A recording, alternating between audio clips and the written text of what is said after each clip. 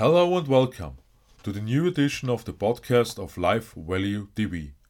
My name is Stefan Josef and I'm happy to talk about one of the most important issues today as we set out on our way to our goals, and that is decisions. Slightly more advanced than last Sunday in my YouTube video on Life Value TV. Clearly, every decision has a knock-on effect and takes us one step closer to our goals or perhaps removes us from them. Of course, without knowing what the consequences are on both sides. Now that many of our daily actions are automatic, helps us enormously in our everyday lives. If we had to constantly control our breath or heartbeat, or think about the functioning of the lungs and heart at any moment, we probably wouldn't get too far in our lives. We have, so to speak, a built-in robot that basically makes our daily lives easier, automatically performs learned processes, such as driving a car. And it is precisely this automatism that has an incredibly strong impact on our success in life. After all, we talk about 95% who, in the unconscious, determine our lives, our habits. And the remaining 5%? Yes, this 5% has a very exciting aspect. In his Insane Productivity program, Darren Hardy refers to the 95% as robots, precisely because of the automatic system mentioned. The remaining 5% then comes to the monkey in and of itself, and this monkey in particular is a major obstacle to our progress. Because while the robot performs habits over and over again, the monkey lets us perform impulsive reactions through memories, combined with a variety of emotions that we associate with certain situations. In my understanding, our ego is a decisive factor that influences our behavior. However, we all have a potential for wisdom. This means that our level of change depends on how much we control the monkey. If we do not succeed in this, we will hardly be able to change anything permanently for the better and remain stuck in old patterns. So, if we believe that we are masters of our decisions, we are far from it until we have known where these decisions actually come from. Have you ever thought about an action, what just happened, for what reason? This has often been the case with me, but it has taken me a very long time to deal with it seriously.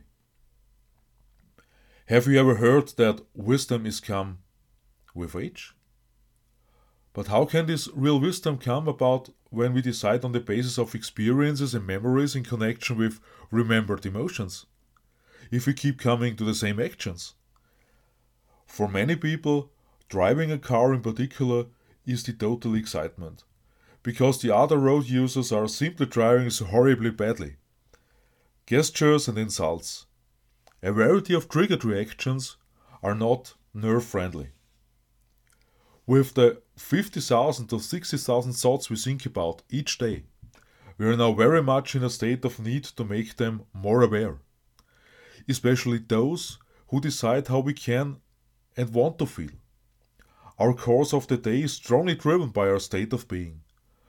When I feel really good, I can easily reach for the phone and make hours of phone calls. But if my head feels a bit muddy, as I do on the many rainy days in the past weeks, I find this is a rather strenuous activity, as good as I can be, even after more than 20 years of sales experience.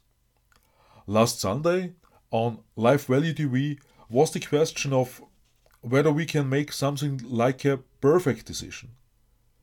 Below are the key points of the video as a complement to the robot and monkeys as well as the wisdom. On the one hand, we talked about the influence of emotions. Saved emotions of the past are just a trigger for reactions that come out of us without us thinking about it. On the other hand, the basis for decision making on information was also our topic. because we are not constantly emotionally dissolved, so we cannot make rational decisions. Understandably, we want to get the best out of us, but in some decisions, the time factor may be more important than the completeness of the information about the best value for money. Based on my experience, insurance is my example at this point. Although I assume in principle that nothing will happen, there are these moments that have already had far-reaching, above all, financial consequences for many people. I am thinking, for example, of a case or accident insurance, which also applies in leisure time. The subject can also be viewed from a spiritual side, but we're talking about it another time. In any case, we still face the great challenge of recognizing transparency at all due to the large number of offers. Comparisons about the price are becoming more and more challenging because cheap often means lower quality in the end. And expensive is a very subjective feeling. But should we really always be on the hunt for the cheapest offer?